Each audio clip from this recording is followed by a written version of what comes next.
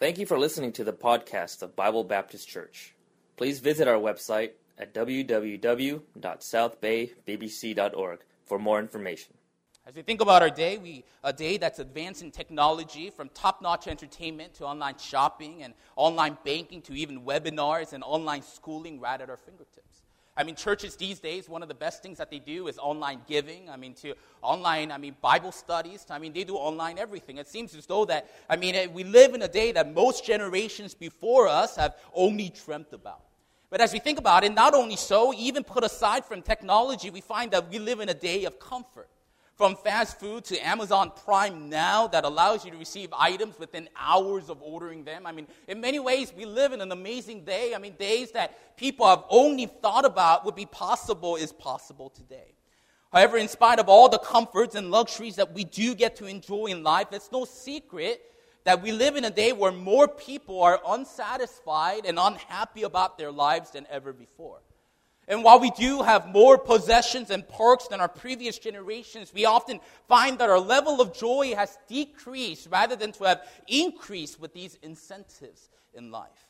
I read an article on Forbes magazine a few years ago, and according to this survey that was taken regarding 30,000 employees worldwide, it showed that between 28% to all the way to 56% of employees, depending on the country worldwide, wanted to leave their jobs for a different opportunity if it opened up. Then again, in this survey done just in the United States alone, 32% said they wanted to do something else. And 65% said that they were somewhat or totally unsatisfied with their current jobs. But this isn't just a trend in the workforce either. Even among students, they say that 80% of college students end up changing their major at least once. And on average, students change their majors at least 3 times over the course of their college careers. So in many ways, we even put aside from these statistics, one thing that we can see is the fact that a lot of people live unsatisfied with how their lives are right now. And even with their gadgets and spending sprees, even with the quick service culture that's evolved in our day, we find that those things have not brought satisfaction to our culture, to our generation. And while this may not define all of us, for some of us sitting in this room today, we're unsatisfied. Waiting for something to pop up that might change something. That might bring about a difference that we've always wanted. However, when we look to the Bible, we find that God has already given us that something to bring about that change. Now, I love this verse in Psalm 28:7. The Bible says, "The Lord is my strength and my shield. My heart trusteth in him, and I am helped. Therefore, my heart greatly rejoiceth, and in my song will I praise him." You see, the reason that we can have joy and satisfaction this morning is not based upon what we have, and it's not based upon what we possess. It's not based upon what we get to do for a living, but I believe it's the result of a clear relationship with Jesus Christ. However, we find that too often, even as believers, even as Christians, even as people who claim to believe the Bible, our level of joy or the amount of satisfaction that we feel can heavily depend upon our circumstances and our surroundings. As you know, I have a 2-year-old son. If you don't know who he is, he's probably the one that's running around. You'll see. You'll see. You can't miss him. He'll run around, grab a donut. If he can't grab it, he'll look at you with those puppy eyes until you give him a donut, and then he'll run off. I have a 2-year-old son who's mostly happy, and I'll explain why I say mostly. Lately, he's fallen in love with dinosaurs. He absolutely loves them, and you could tell by all the roars he did this morning as well. And in his last visit to New Jersey, where I'm from and where I'm originally from, his aunt gave him a collection of dinosaur toy figures. You could imagine, a lot of kids have them, right? And he has a whole figure. Every morning, one of the things that he does, he wakes up, he takes out he has a dinosaur box, right? It's called a dinosaur box. I call it dinosaur box. And he takes everything out, ranging from this big all the way to tiny ones that he wanted from one of those things that you could win, and he lines it up straight. He loves them. He makes sure that he has every single one of them. And if one is missing, he goes around making sure that he finds that one that is missing. He loves dinosaurs in many ways. But a few 4 months ago, we went to see a dinosaur exhibit and down in OC. And after the exhibit, we went into the gift shop. Parents, that's a big mistake. Never going to the gift shop. If your kid had a great exhibit, go home with that great feeling, right? Never going to the gift shop. But the way this exhibit was made was that it kind of led into the gift shop, right? These people are smart. They know what they're doing. And we went into the gift shop, and in this gift shop, they had a T-Rex that was about 3 feet tall and 4 feet wide. he was in love. After he saw it, and to top it off, that T-Rex would roar. Why would they make such a thing, right? I mean, come on now, right? I mean, after looking at it, the first thing Moses was going, wow. I was thinking, that must be expensive. Moses, stay over here, don't go close. Not that it was dangerous. All I was thinking was, that thing must be expensive. It roared loud. And, compared to what seemed like tiny, minute toy figures, this thing was a dream. However, as a dad, I really wasn't up to bringing a giant dinosaur home with us. And as soon as he realized that this thing that he loved, that he adored, that he was dreaming about wasn't coming home with him, he was no longer happy, as you can guess. And we tried to tempt him with the dinosaurs that he loved. It's dinosaurs that he would bathe with. He would tuck them in at night. He would, do everything with them. There's a few in our car right now even. He loves these dinosaurs, but he didn't want to even look at them. All of a sudden, the dinosaurs that he loved so much, that he once adored, no longer brought him the joy that they used to. And often in our lives as well, we find that our level of satisfaction and joy is not based upon what we have or what we don't have, but it's often based upon what we perceive about them. What we perceive about them. You see, somebody that has a lot could look at all that he has and say, I have nothing. Then again, somebody that has barely nothing could look at what they have and say, I have everything. And a lot of times in life, we find that to be the truth. What we have or don't have is not based upon what you really possess, but a lot of times it's based upon our perception. And as we go back to our text, we find that the Apostle Paul confronting the Corinthian church for not standing by him. However, he comes to the conclusion at the end as he says, and I will very gladly spend and be spent for you. You see, what Paul was saying was this. He understood that his commitment and love towards the Corinthian church was not based upon what he would receive from them in return. It wasn't about them loving him. It wasn't about the recognition that he would receive. It wasn't about all the things that he would get returned in serving this church so faithfully. But he was willing to find satisfaction and joy in living and doing what God had called him to do, which was to simply love these people. He had chosen to change his perception. And I wonder this morning, how's our level of joy and satisfaction? Do we live with joy and satisfaction, or has our lives become a burden filled with lists of things that we still need to accomplish in order to be satisfied? How about this? As we look at our church this morning, do we find all the things that we could do better and be more satisfied in? Or do we look at our church and say, man, I'm so glad God brought me this church? Brother Brooks, he's not here this morning. He went to see his grandchild that was recently born. And, I love talking to him. Every time I talk to him, he just kind of looks at me, smiles, and says, man, we have a great church, don't we? And tell you the truth, whatever I was thinking before, it changes. All of a sudden, it's like, yes, we do.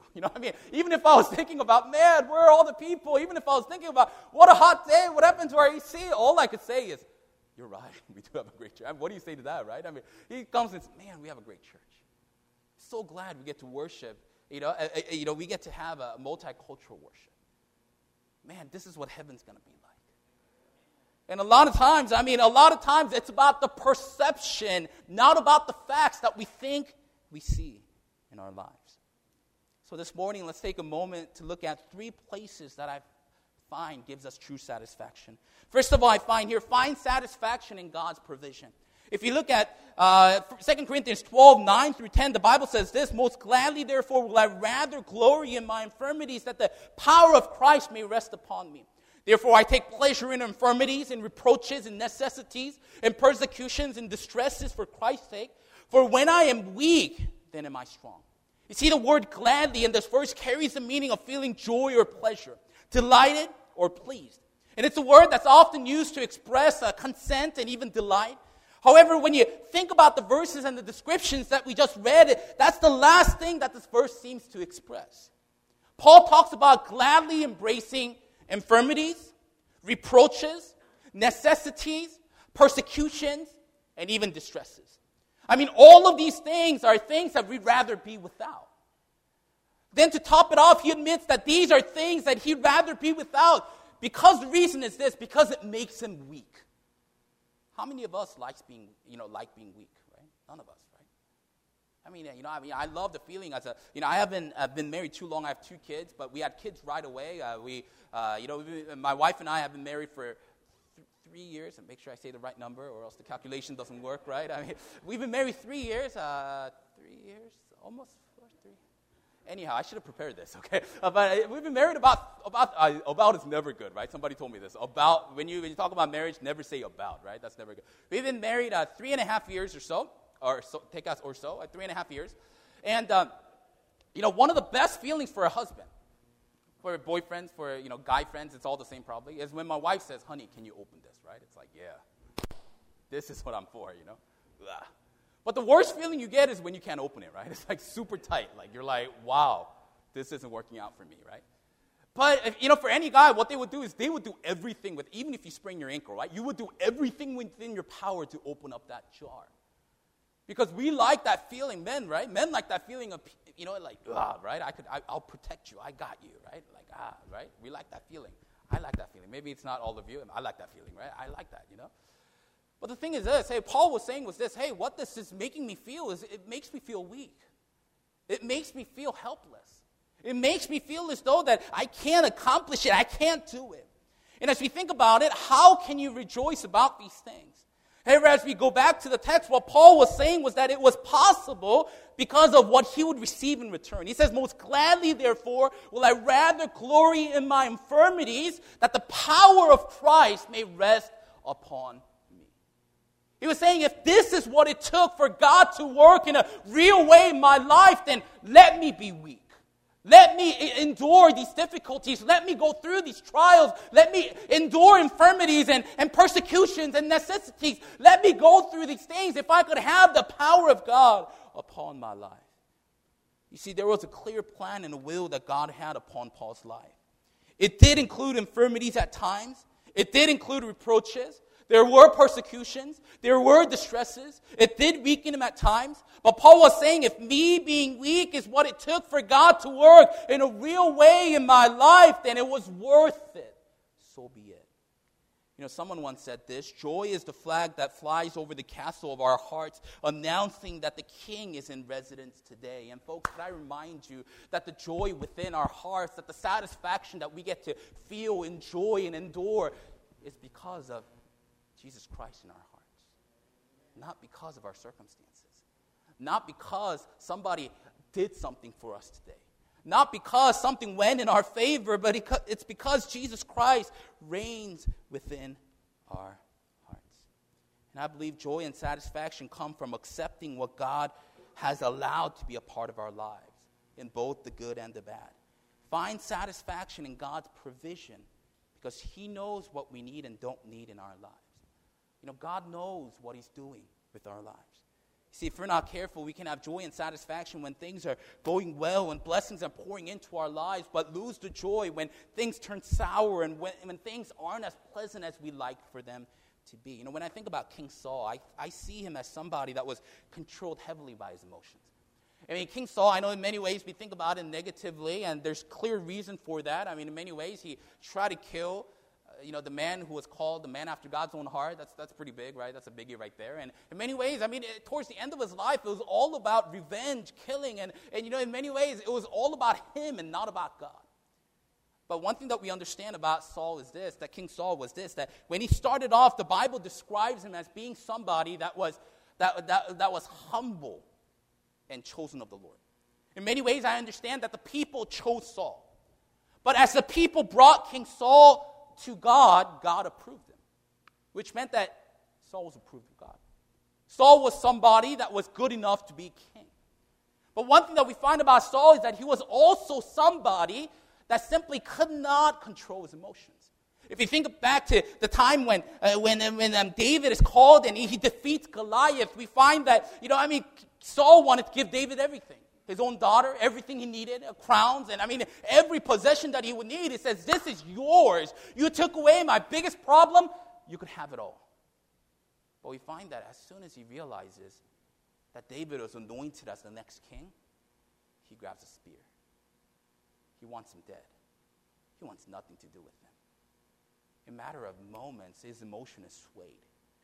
And we find that while King Saul could have done great things for God, we find that it ends up doing nothing because he was simply controlled by his emotions.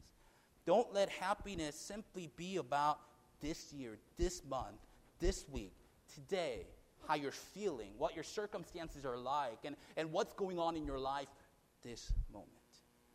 One of the best things that I learned at Bible college, of course, Greek was great, and doctrines were great. All those things were great. But one of the great personal practices for my Christian life that I learned at Bible college was this: never make a decision when you're discouraged. And I practice that today. Whenever I'm feeling, oh man, I can't do this, forget it. Whenever I'm trying to organize an event and I think, man, I should just forget about this event. Things aren't turning right. Something's being all mixed up. Forget about it. Let's forget about it. A lot of times I think in my mind, no, this is, I don't want to decide with my emotions. Let's take a week. And a lot of times during that week, I find God showing me ways to do it right. God showing me why he had given me this difficulty in the first place. He shows me what the issue was that I need to deal with in the first place. And in many ways, we find that, while we give it time and let God do the work, that God restores our emotions. He restores happiness and joy within our hearts once again. Find joy and satisfaction in your relationship with Christ, who gave his own life to provide a way for us to be saved from our sins. Find satisfaction in our relationship with him, and not simply about outward circumstances that change all the time. But secondly, I find satisfaction in God's service. If you look to your Bibles at verse 11, the Bible says this: I am become a fool in glory. What Paul was saying was this: I've made myself foolish by bragging about myself, by talking about all the things that I've done. And ye have compelled me, for I ought to have been commended of you, for in nothing am I behind the very chiefest apostle, though I be nothing. So in many ways, as you look at this text, one thing that we find is that Paul was wrapped up in emotions. He was thinking in my mind, why do I have to defend myself? In many ways, I've studied the scriptures. If there was an apostle better than me, man, I'm the best of the apostles. I know the Bible. God has used me. I've seen God himself. I've been used in mighty ways to reach cities for Christ. I've done amazing things for God. And yet I'm sitting here defending my apostleship. I'm defending why I deserve to preach Christ, why I deserve to do this. Paul was wrapped up in his emotions. And the devil had gotten a hold of him. But at the end, he understood that all of his accomplishments meant nothing without God. So he concludes with the very words, though I be nothing. Though I be nothing. See, as this group of believers were questioning Paul, he had to defend himself by explaining why he was worthy to preach Christ to them. But ultimately, as he explains, it wasn't about his resume. It wasn't about his accomplishments, but all the things that he did was simply so that he could live for Christ, so that he could represent Jesus Christ in the right way. You see, to Paul, his ultimate purpose in life was to live for the one who died for him. And friends, could I remind you this morning, as the world does, we can live for money and the next big promotion. We can live for fame and recognition. We can live for, enjoyment and the luxuries that the world, that this culture has to offer. However, keep in mind that true satisfaction only comes from living for Christ. The Bible tells us in 1 Corinthians 10:31, whether therefore ye eat or drink or whatsoever ye do, do all to the glory of God. And as we look at the scriptures, out of the many judges that God arose in the Old Testament, Samson was definitely, I believe, the judge with the most physical specimens. In many ways, he was given super strength. The Bible records that in one account, he would kill 1,000 men with only the jawbone of a donkey. He was equipped to be the man of God. In many ways, Samson was meant to live for God. However, with this messy personal life, although he was used of God, we find that he never reached his full potential. Having gone from one issue to another, Samson possessed all the necessary components of someone that could have done great and something great for God. But the Bible says this about him, Judges 16:30. I think there's a slide for this. So the dead which he slew at his death were more than they which he slew in his life. And what this verse is saying is this, that Samson accomplished more dead than alive. Isn't that a sad legacy for a man of God?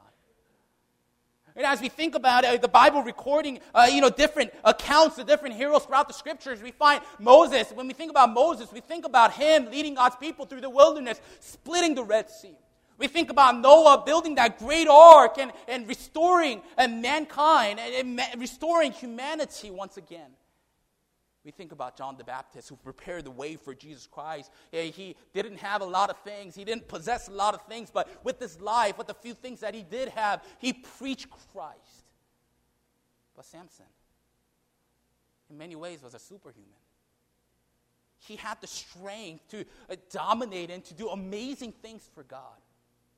Yet regarding him, the Bible says that in his death, he did more than in his life.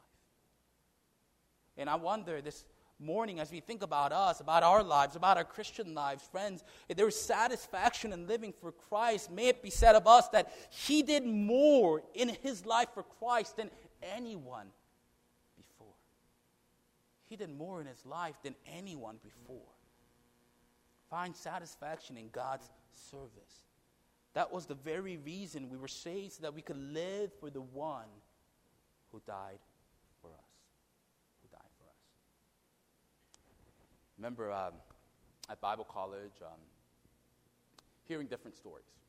As you know, Brother Paul Choi, pastor of Hillcrest Baptist Church in Riverside, he came out of this church. He was a youth pastor here for many years. And I remember when I first went to Bible college, hearing Brother Paul's testimony. And he gave the account of how he was, in business. He was making all this money, but he simply found no satisfaction. And in the brink of that moment, God spoke to his heart, and as he followed the teenagers to a youth conference, to the preaching of God's word, that God would speak to his heart and miraculously call him to the ministry. And I remember Brother Jimmy giving his story, our pastor, about how he got into Otis. He was studying fine art, and he was studying, but in the midst of it all, he realized that, man, I wanted to live my life for God. I mean, I could draw, and I could live for myself. I could, who knows how the career will go, maybe good, maybe bad, I don't know, but all I know is that I want to live for God. But I remember when I surrendered to Christ, all I said was, God. I remember kneeling before God after hearing a preaching. All I said was, God, if I could clean out the trash in the church, let it be. Not fancy at all, I surrendered to collect trash, right? People are going to come up to me now and give me the trash, right? And Josh is, you got to collect trash now. It's your time. It wasn't fancy. It wasn't a miraculous thing where I had to give up houses and cars to live for Christ. No, I had nothing, man. All I had was a Nissan Xterra. Fill it up with like $50. I needed to get rid of that. Bad decision. Don't get Nissan Xterras. But I mean, in many ways, I didn't give up much. Yes, I was in the midst of studying. I was in the midst of going to business school and different things that I wanted to do for my life, but it was just an ordinary life. But one thing I realized is this: that was the best decision I ever made in my life. Through it, I've seen teenagers saved. Through it, I've seen children change miraculously. I've seen families restored. Through it, I've seen people who are, gangsters turn to God and become Christ followers. I've seen people who would have never walked inside a church be discipled and now bring their their entire families to church. And that was the best decision I ever made. As a businessman, I would have never done that. As a different occupation, I would have never experienced any of it. And I realized that living for Christ, living for God, gave me the most satisfaction. Lastly, it says, find satisfaction in God's love. Find satisfaction in God's love. 2 Corinthians 12:15, up here on the slide, the Bible says this: and I will very gladly spend and be spent for you. Though the more abundantly I love you, the less I be loved. You see, although Paul was preaching to a crowd that didn't seem to believe in him completely, he expresses his love for them because true satisfaction comes from understanding God's love. Now, there's a poster in the fellowship hall, or maybe in the hot room there, or that Mrs. Brooks uses when she teaches the children in the morning. And the poster reads joy. And it reads joy, acrostics, okay? Jesus, others, and you. And what this poster means is this: that the best way to have joy in your life is to put Jesus first, then others, then about you. But a lot of times it's very easy for us to flip it around. I won't try to pronounce it because it doesn't quite work. We put ourselves first, then others, and then Jesus. And a lot of times, as we mix up that order, we find joy slipping away from our lives. And we find joy often comes when we put Jesus first and others than ourselves. In Matthew 22:37, Jesus saith unto him, Thou shalt love the Lord thy God with all thy heart and with all thy soul and with all thy mind. This is the first and great commandment. And the second is like unto it, Thou shalt love thy neighbor as thyself. So from this passage, we understand that we're not supposed to only love those who are lovable and who are agreeable with us, but rather it's commanded that we love everyone. I used to, before, I'm not sure, some of you may know this, but before I came on staff here 3 years ago, I've been here 3 years now, the age of my kids, okay, but I've been here 3 years now, and before I came, I used to, when I was at Bible college, I would drive down in the weekends for a year, and I was in charge of the bus ministry. And during that time, I helped in the youth ministry, and I would sit under Brother Paul's preaching. If you ever heard Brother Paul, he's a great preacher. I love hearing him preach, and I always get a lot from him. But I remember one time he was preaching about friends, and something he said to this, I think this was at least like 7 years ago, but it stuck to my mind. He says, okay, he said, you're friends with who you choose to be friends with. And what he was saying was this, being a friend to somebody is not an agreement between two people like a contract. It simply means that if I decide that I'm going to love you and you're going to be my friend, in my mind, to me, you're my friend and I'm going to love you. You see? And in my mind, it was just revolutionary. I was thinking in my mind, whoa, I always thought in my mind, friendships were agreeable, it's like, you're friends, yeah, you, yeah, all right, yeah, we're friends now, It kind of, if you think about it, kind of childish, but, in my mind, I always thought, friends were supposed to be agreeable. Both people are supposed to say, you're my friend, agreed, we're friends, It's kind of weird, but in many ways, but when I heard that, I thought in my mind, how true. Friendship's not about, friendship's not about both sides agreeing. It's not a contract. It's not an agreement. Friendship is a choice. Now, no matter what Brother Joe might think about me, if I decide Brother Joe is going to be my friend, I'm going to love him. No matter what he does, I'm going to love him, and he's going to be my friend. You see, it's a personal decision. It's not about, it's not about, but I don't know, I don't know that thing he did to me, I don't know, yesterday that breakfast burrito looked pretty good, you didn't ask me, or whatever it might be. That doesn't matter. Because choosing to love somebody is a choice that we make. It's that being a friend to somebody is a choice that we make. And as the Bible says, thou shalt love. What God is saying is this, make the choice to love. You know that one of the prayers that I always pray, throughout the week is this, God, help me to love my teenagers more as a youth pastor. And it's not because I hate them and it's hard to love them. That's not the reason, okay? Because one thing that I learned is this. The more I love them, the more I'll sacrifice for them. The more I love them, the more I'll go out of my way to care for them and take care of their needs and to make sure they get what they need. Because love is a choice. Love is a choice. We decide to love. And our love for Jesus Christ is expressed in loving others. If you go to John 21, it tells the interaction between Jesus and Peter. I think the verse is up here. And in verse 15, the Bible says this. When they had dined, Jesus said unto Simon Peter, Simon, son of Jonas, lovest thou me more than these? He saith unto him, Yea, Lord, thou knowest that I love thee. He saith unto him, Feed my lambs. However, we live in a culture that's often lopsided when it comes to the principle of love. We're prone to only loving those who are good to us, who have received our favor and who have connected with us. I love you if you love me. If we say I love you to somebody, and not between a husband and wife, okay? If we say I love you to somebody, we expect to hear I love you too. Between a husband and wife, okay, you should, okay, all right. But naturally, between human relations, that's what we expect because in many ways, we feel as though that love needs to be double-sided. It needs to come from both ends.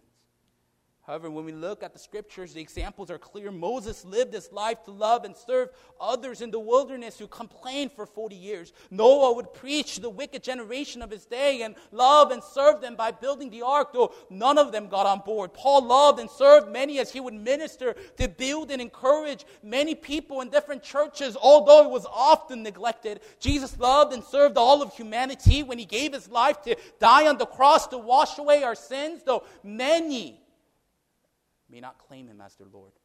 And when we look through the history of mankind, the answer is clear once again. People, like Mother Teresa, are famous and respected because they were willing to leave the comforts of their home to love and serve the helpless and the poor. Missionary David Livingstone, who would love and serve the continent of Africa where he would die, all throughout his life it was about loving those people. Missionary Hudson Taylor labored for years translating and praying over the people of China whom he loved. And these were men and women who were different in personalities and even beliefs to a certain point, but what united them is the fact that they were all willing to love and serve others.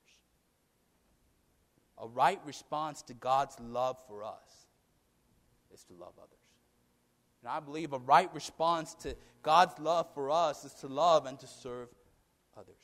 I have a habit of writing down quotes or statements in my Bible, in my preaching Bible, when I hear preaching and different things like that. And that's why I had to change it. It got too tagged up, and I was like, oh, this is kind of messed up.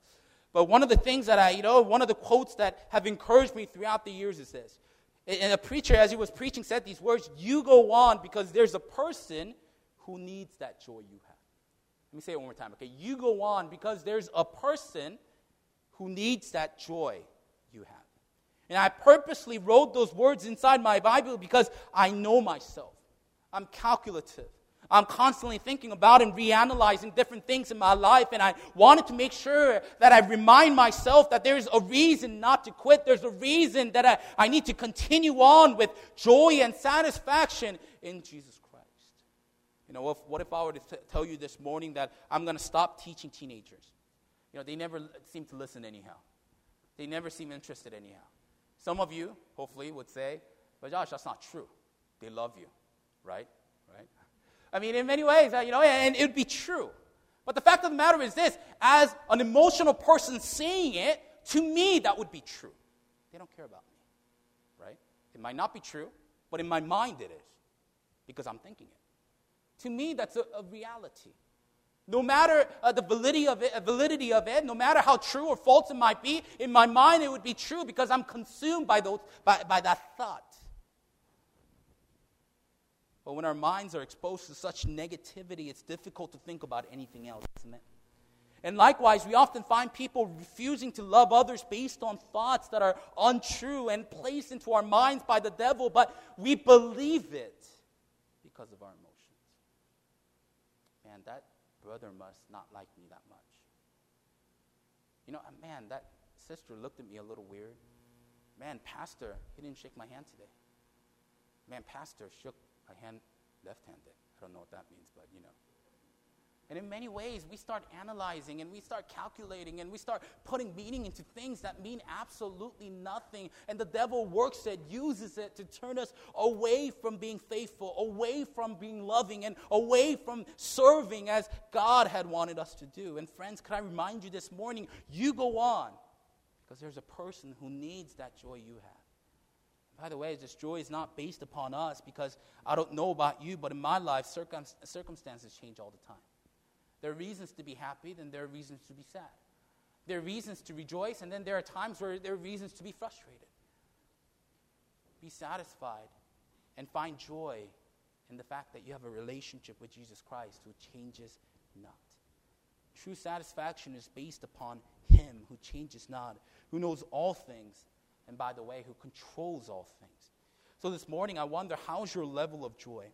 How satisfied are you with your life right now? I once saw a Peanuts cartoon that showed Snoopy sliding along the frozen pond on his little bare paws. He's having a great time, smiling, skating along the pond when Lucy walks up. Something's going to go down, right? And slides onto the pond with her skates on. Snoopy, doing a little twirl, slides up right in front of her. And she says to him, "That's not skating. That's sliding. You don't have any skates on. Skating is when you have skates on. You're not skating at all. You're just sliding. And Snoopy finally walks off with his little feet to the side and says, how could I have been so stupid? And I thought I was having fun. You know, it's a silly and simple cartoon strip, but it does have great truth.